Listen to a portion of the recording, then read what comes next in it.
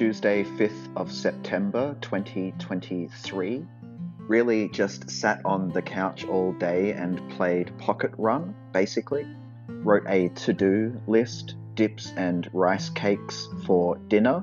Did an autism assessment thing online. Interesting. Got through a listen to another crap album that I'll never need to play again in my life. Bands are weird.